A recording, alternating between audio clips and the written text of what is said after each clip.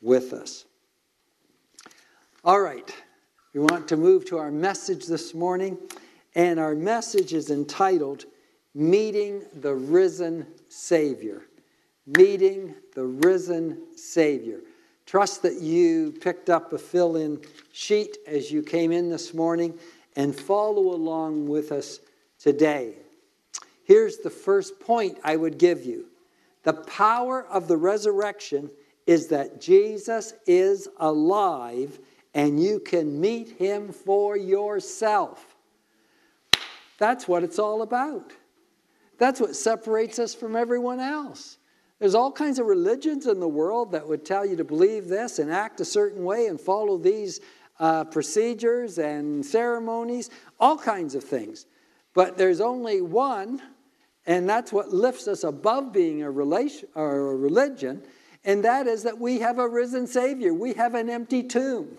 And there are some implications as a result of that. And that is that Jesus is alive. He's not dead. We're not just trying to follow teachings that he gave so long ago or try to, follow his example. But we have a living Savior. He's alive today. He's here in this place. Jesus is here. Now, he's not here in physical form. The scripture says he would come by his Holy Spirit. But it's Christ here. His Holy Spirit, the Spirit of Christ, is in this place this morning. And as a result of that, you can meet him for yourself. You can meet him. It's not just to know about him, just be taught about him, but you can meet him for yourself. Now, this is fantastic. This is what it's all about. Don't miss this, to meet the risen Savior. It makes all the difference. We find the story, and I won't go into this at any depth, but we find the story in Luke 24, after the resurrection, that two disciples were walking to Emmaus. They didn't realize it, but this stranger joins them, and it's really Jesus, but they don't realize it is Jesus.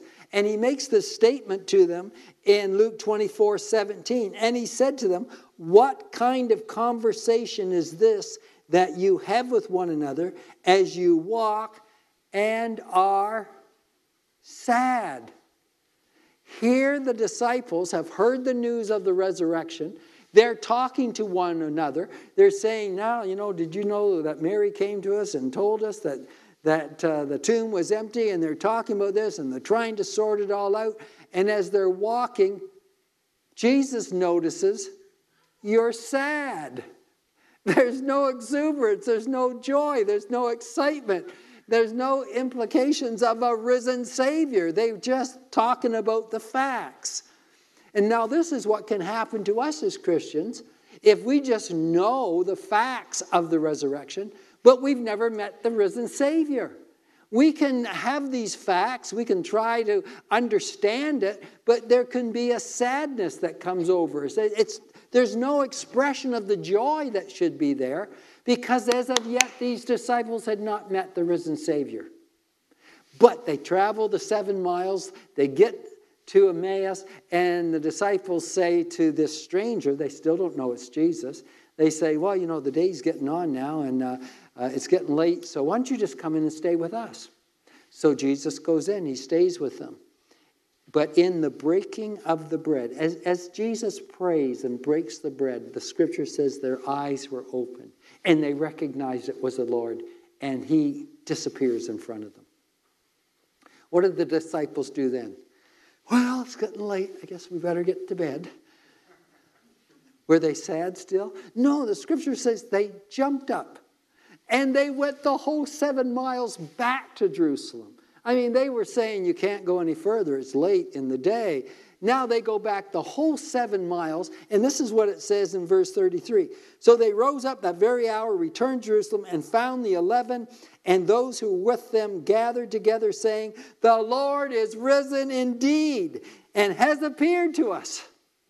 The Lord is risen, and he's appeared. They met the risen Savior. And because they met the risen Savior, it made all the difference. It wasn't just the facts. It wasn't just the knowledge. They had actually met the risen Savior. And it brought joy, excitement, enthusiasm. It's just not the Lord is risen. No, the Lord is risen indeed. There's an indeed that comes to it because of the knowledge that they had met him. Now, folks, this has implications for us today because Jesus is still alive. And though we may not see him in a physical form, but he is here. And we need to be careful that we're not Christians that are sad. Knowing the gospel, knowing the facts, even discussing it with other people, but there's no joy, there's no excitement, there's no enthusiasm. That comes by knowing the risen Savior. We are to be witnesses of the things we have seen and we have heard and have experienced. So he wants us to meet the risen Savior. It makes all the difference in the world. Now, I want to direct your attention to Mark 16 and verse 9. It was early on Sunday morning when Jesus came back to life. And the first person who saw him was Mary Magdalene, the woman from whom he had cast out 7 demons. Now, this scripture tells us the very first person that met the risen Savior was Mary Magdalene.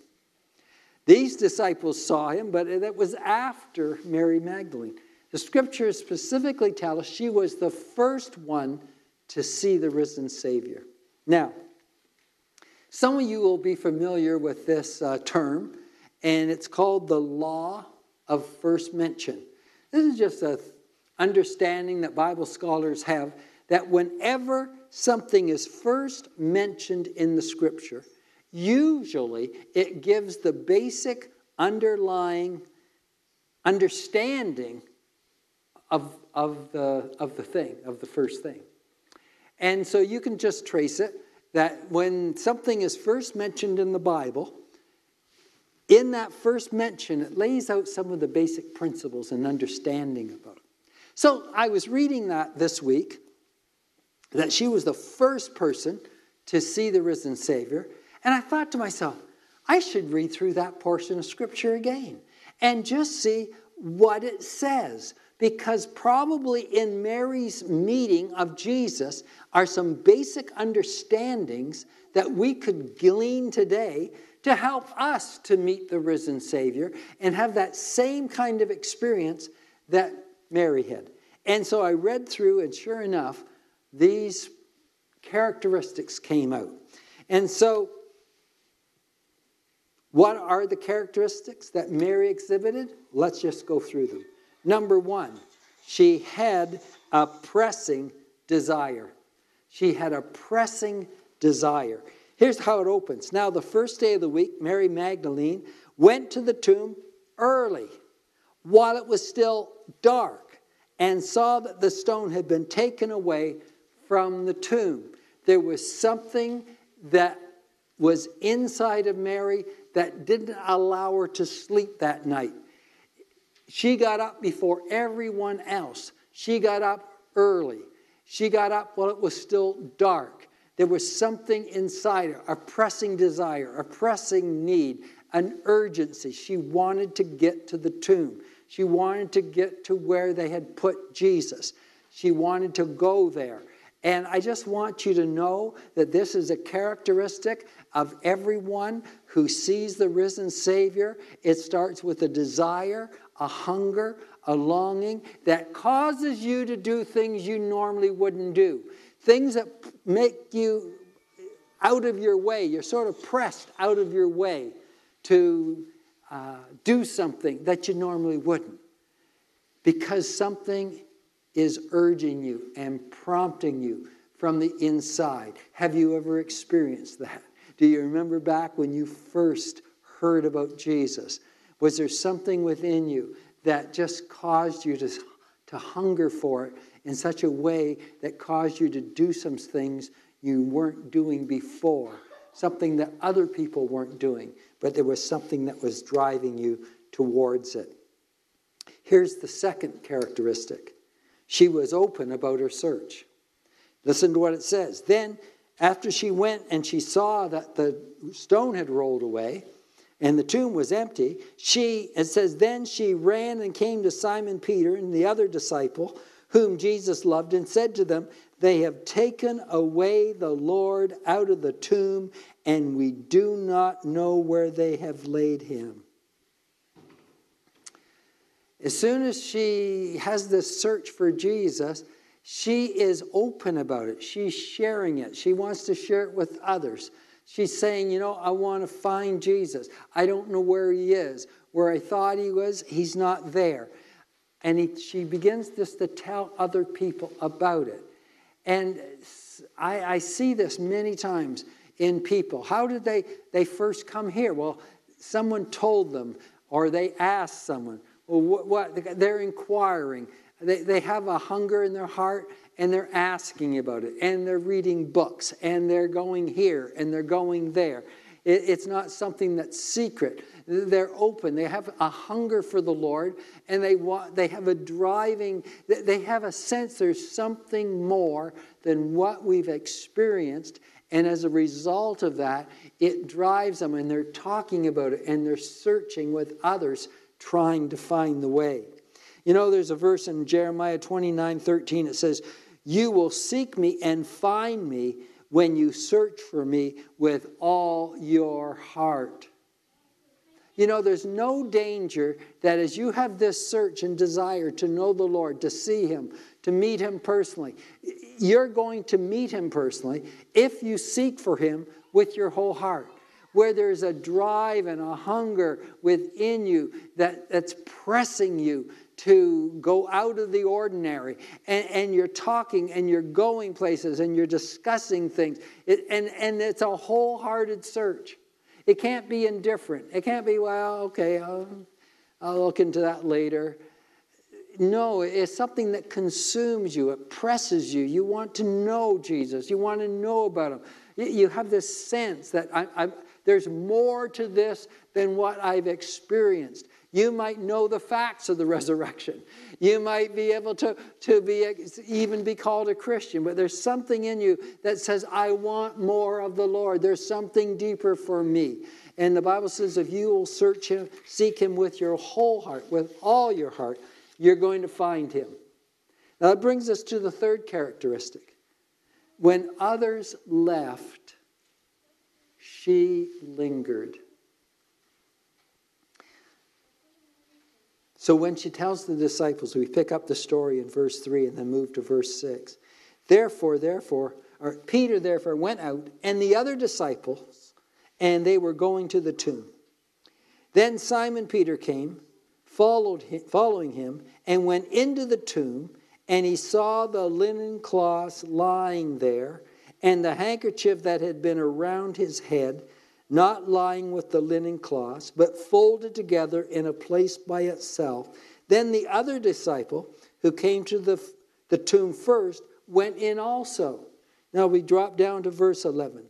Then the disciples went away again to their own homes, but Mary stood outside by the tomb weeping. The characteristics of those that meet the risen Savior is they linger when others go back to their normal activities. Disciples had been with Jesus. They had followed Jesus. They were interested too. But they went to their homes. Thinking about this, went to their homes. But Mary lingered. And she's crying. She's moved. There's a desire within her. She doesn't want to go back home. She hasn't found him yet. There's something more. She's standing at the last place they have laid him, at the tomb. She lingers. There's something about tarrying. There's something about waiting upon the Lord. Nothing's happening, but your hunger just says, just wait, just stay here. Just keep pressing in. I don't want to go home and resume my normal activities. I just need to wait in his presence. There's an Old Testament example of this in Exodus chapter 33. And it's when Moses was leading the children of Israel. It says that he set up a tent outside the camp. And they called the tent of meeting. And if you read the story in Exodus, Moses would go out and enter the tent of meeting. Then the presence of the Lord would come down and settle over the tent. And the Lord would speak to Moses face to face. Now, here's the verse in Exodus 33:11. The Lord would speak to Moses personally, as a man speaks to his friend. Then Moses would come back to the camp. But his assistant, Joshua, son of Nun, stayed inside the tent. There's something in Joshua's heart. He's there as he's observing with everyone else. He sees Moses enter the tent. He sees the presence of the Lord come down over the tent. And there, Moses is meeting with God personally. And then that cloud would lift. Moses would go back to the tent.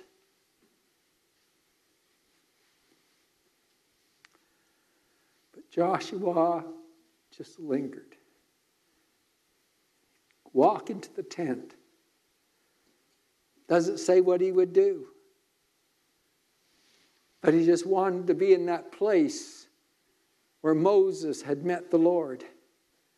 And he just stayed and lingered in that tent.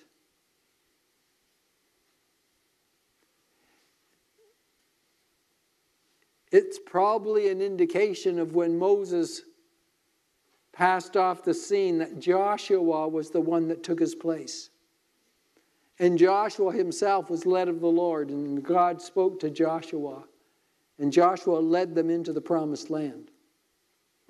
I think somehow, as just an assistant to Moses, there was a hunger in Joshua's heart just to linger, just to stay. Do you sense this? Folks, we're talking about characteristics that will bring you into a personal relationship, meeting the risen Savior, having him talk to you, and you sensing his presence and his leading and his direction, lifting it beyond head knowledge to something that you have experienced. If you seek him with all your heart, you'll find them. This is a characteristic that you just want to wait. I don't want to go home. I just need to stay here. Somehow the Lord was in this place. So I just want to position myself. I just want to be here. I want to sense this presence, believing that the Lord would speak to you. You know, my mind goes back, and I've shared this before, when I was in university, and there was a youth convention in Belleville, Ontario, and I was there with a number of other young people, and the speaker gave a call to the youth to dedicate themselves to the Lord.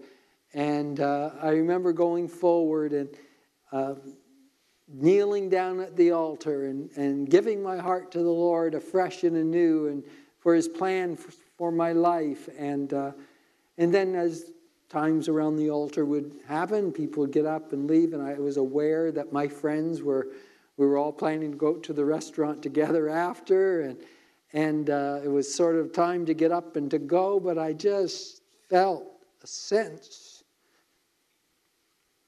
just to linger.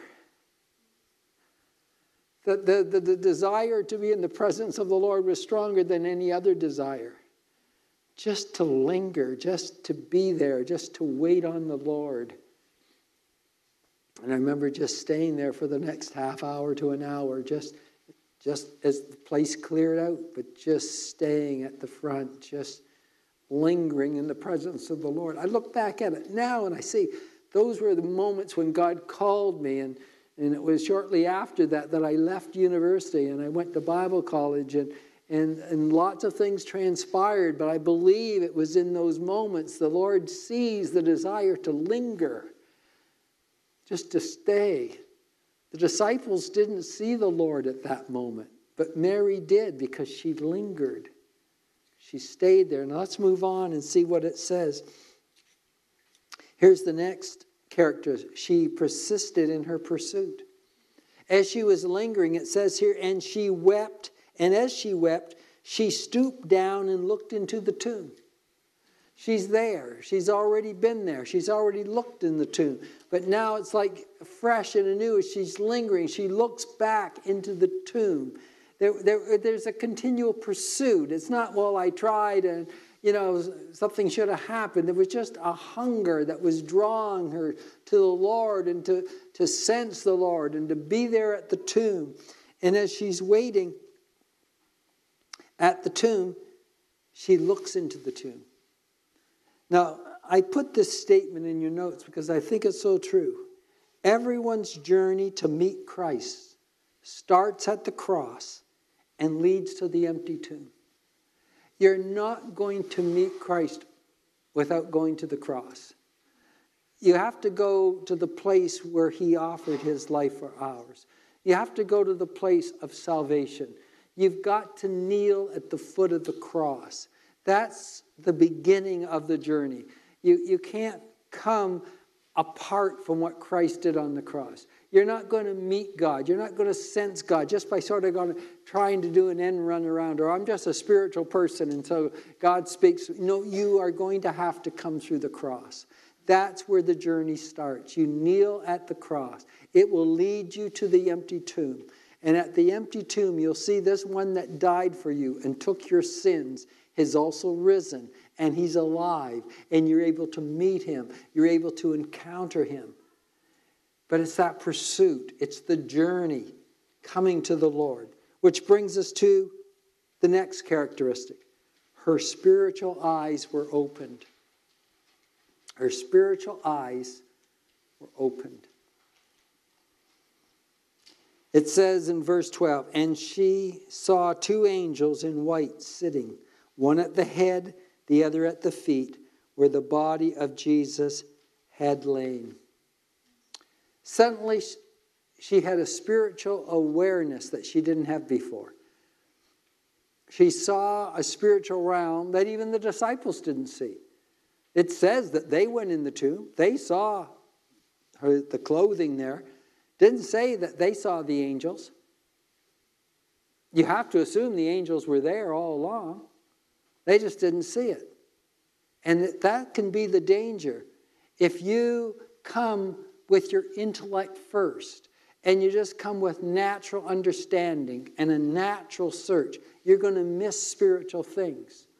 You'll be able to see natural things and but you won't sense the spiritual until your heart opens and you can see spiritual things. There's a spiritual awareness that comes. Do you know that there's angels in this place here this morning? They're here.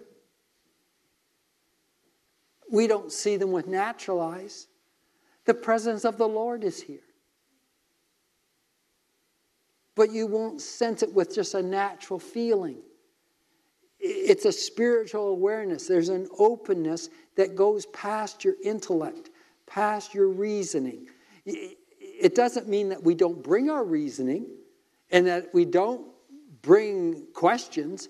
It's just that you're not coming mind first, you're coming heart first. The song we sang this morning, with hands lifted up, that's your search for God. And with a heart wide open. Our hearts have to be open. Your spiritual heart has to be open.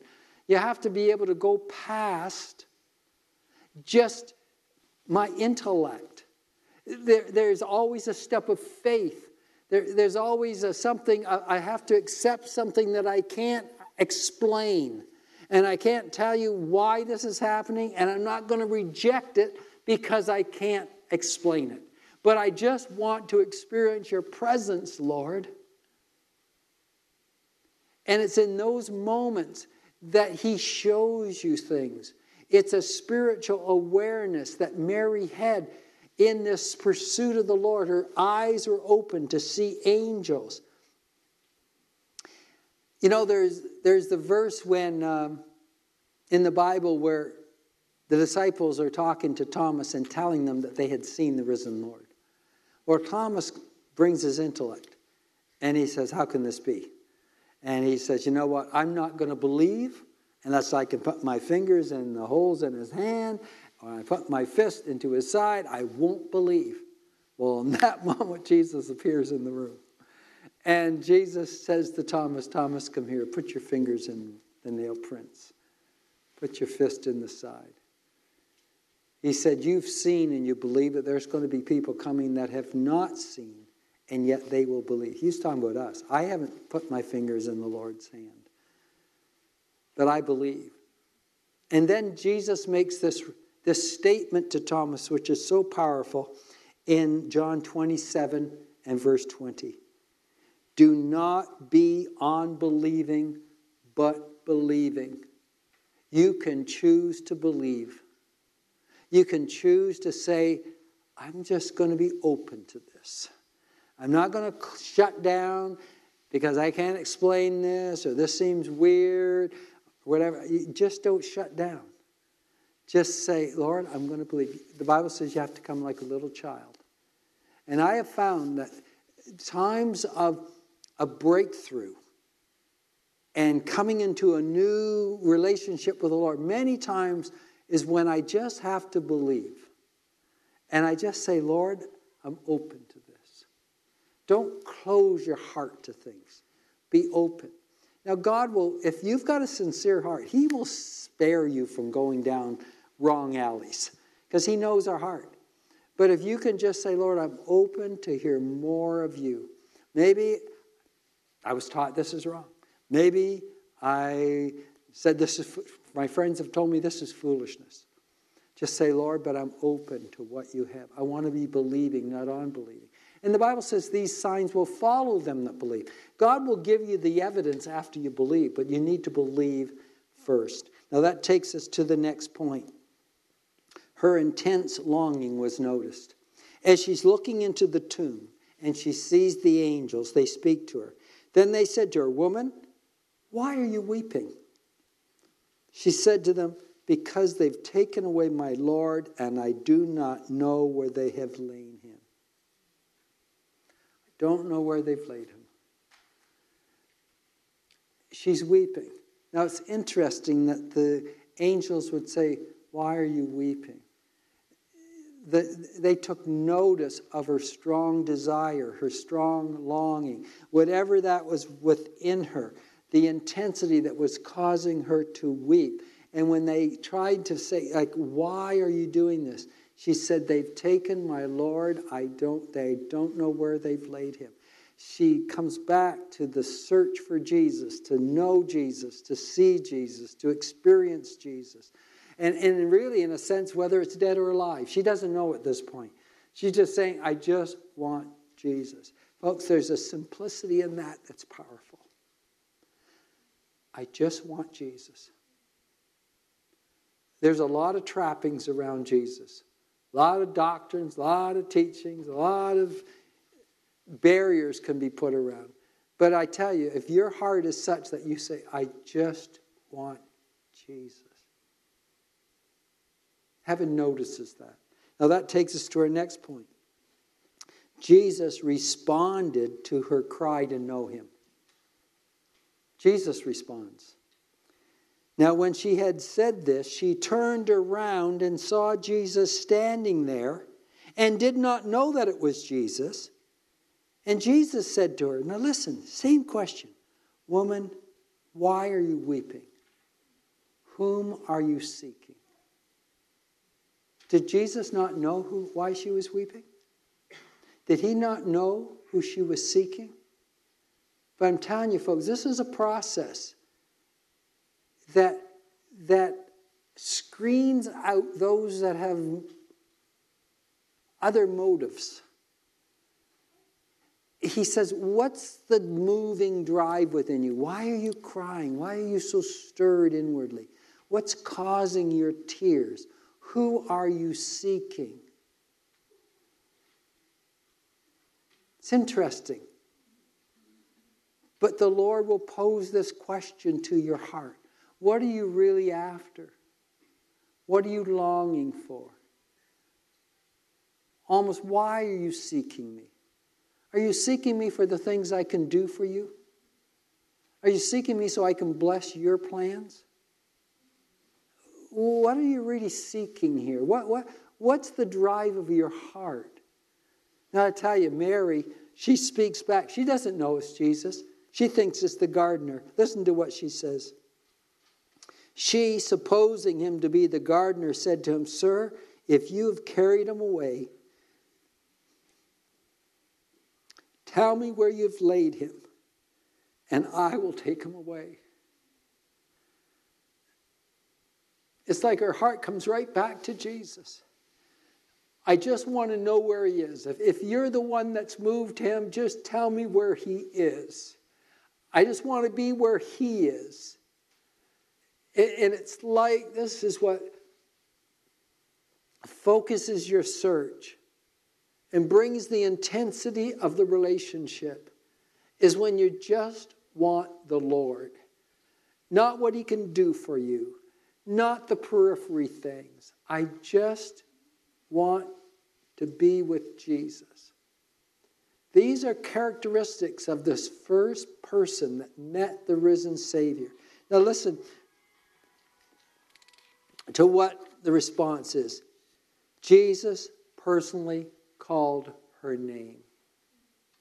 It's in that moment, as she has clarified what she's after, that Jesus just simply says, Mary. I don't know what it was in calling her name. I don't know whether she recognized that's how he always addressed her. I don't know if there was another spiritual awakening, but somehow, just as he called her name, she knew who he was. She knew she was in his presence. Have you ever heard the Lord call your name? I'm not talking about physically hearing it, but you knew, he knew who you were or who you are. He knows everything about you. He's calling you. In that calling of your name is a call to him. It's a sense of saying, I know all about you, Mary. I want to know you. We can have a relationship. We're here together. She knew it was the Lord. There is a powerful experience in this that you can't describe it. It's like, how do you put words around it? I don't know. Even Jesus said to Nicodemus, you know this experience of being born again and experiencing my spirit, it's like the wind. You know, you don't see it directly. You just see the effects of it. You don't know where it's coming from. You don't know where it's going. There's somehow, as you're seeking the Lord, you can't ferret it all out in your mind. But somehow, as you have a pure heart for God, he will reveal himself to you. And you'll know he loves you and he cares for you and he's got a plan for your life and he knows all about you and you just feel the warmth of his presence and you want to stay there forever. This is what it is to know the Lord and to meet the risen Savior. What is Mary's response? She responded with a teachable heart. She turned and said to him, Rabboni, which is to say teacher.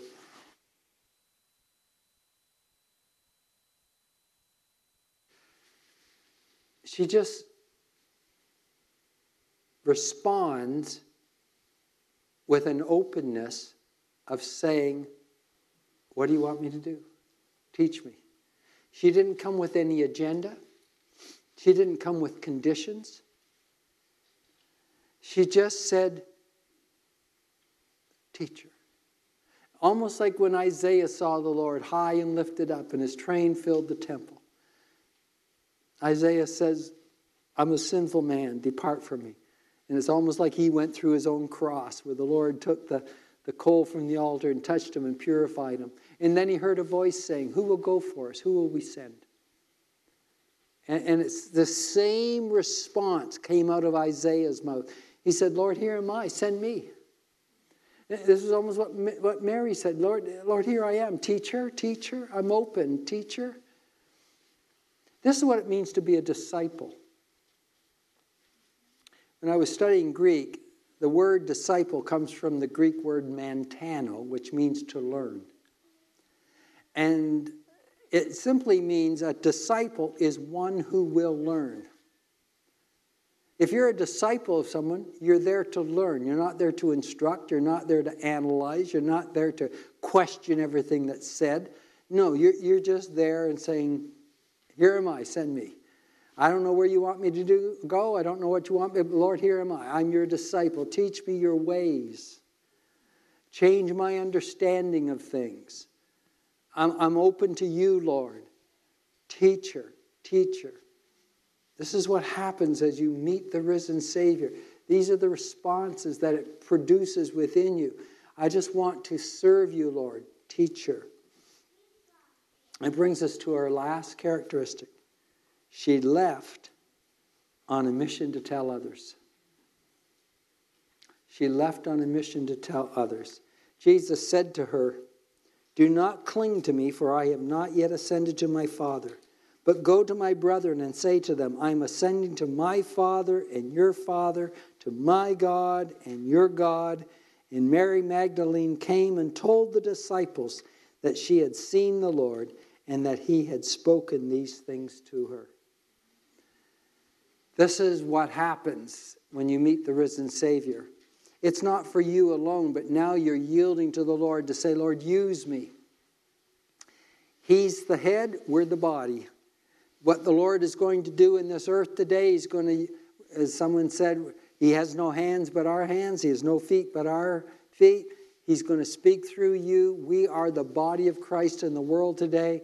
He prompts us. He leads us. He guides us. And so we're just following that leading. All of this comes out of meeting the risen Savior. It's not out of duty. It's not, well, I have to do this. No, there's an inner drive. You've met the risen Savior. You've met Him, and you want to tell other people you've met Him. And you go into all the world, and that's, He gave her a commission. And before He ascended into heaven, He gave them a commission. He said, go into all the world and preach the gospel to every creature and baptize them. And then He said, and teach them the things I've taught them. Make disciples. We're not just to gather people into a room or just people that will say, okay, I accept Christ. The Lord wants people that have met Him, people that have experienced His presence, that are energized by His Spirit. And we're going forward in that enjoyment. It's the thing that causes you to jump up and run all the 7 miles back to Jerusalem because they had met the risen Savior. This is what we need. You shall receive power after the Holy Spirit has come upon you. And you'll be witnesses to me. These are the characteristics of Mary who met the risen Savior. I wonder if you stand with me this morning.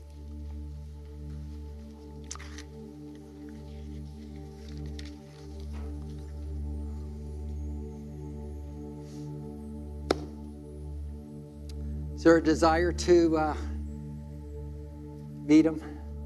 Now, it doesn't mean that we've never met Him before, but there are levels of experience with the Lord. We can go deeper and deeper in relationships with the Lord.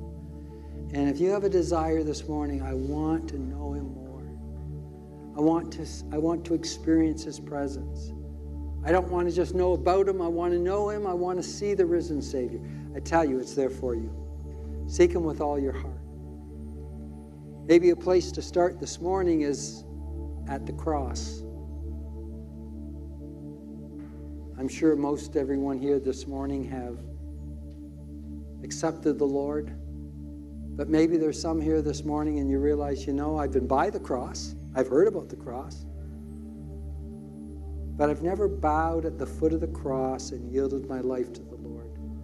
I've never truly taken Him as my Savior and my Lord. I want you to do that right now. Would you just bow with me And just this is your first step on your spiritual journey. Just bow at the foot of the cross. Lord, right now as we stand in this place, Lord, you know everyone here. Lord, would you just open their spiritual eyes? May they have a spiritual awareness that you're calling their name. And Lord, may they respond and say yes to you and yield their life, receive you as their Lord and Savior right now in this simple moment. May that happen in the lives of men and women and young people here this morning. And Lord, help us then to move on to the empty tomb and to seek your presence in the reality of knowing you. Guide each of us, Lord. Take us deeper in the things of you. May our spiritual journey just continue day after day, day after day. May all of these things we spoke about this morning, Lord, may it be real in my life, and may they be real in the lives of everyone here today. Lord, cause us to rise up and be your people. A body of people that have experienced your life and are living in relationship with you. I pray and ask it in Jesus' name. And everyone said,